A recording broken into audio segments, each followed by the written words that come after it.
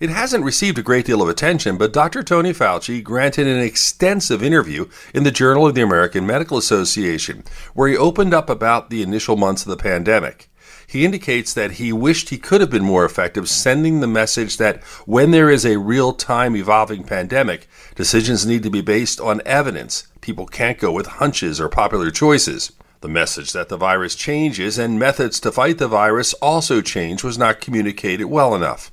A barrier that he could not control was people unintentionally or sometimes intentionally making statements and critical decisions not based on scientific fact. With your health, I'm Dr. Brian McDonough on 1010 Wins.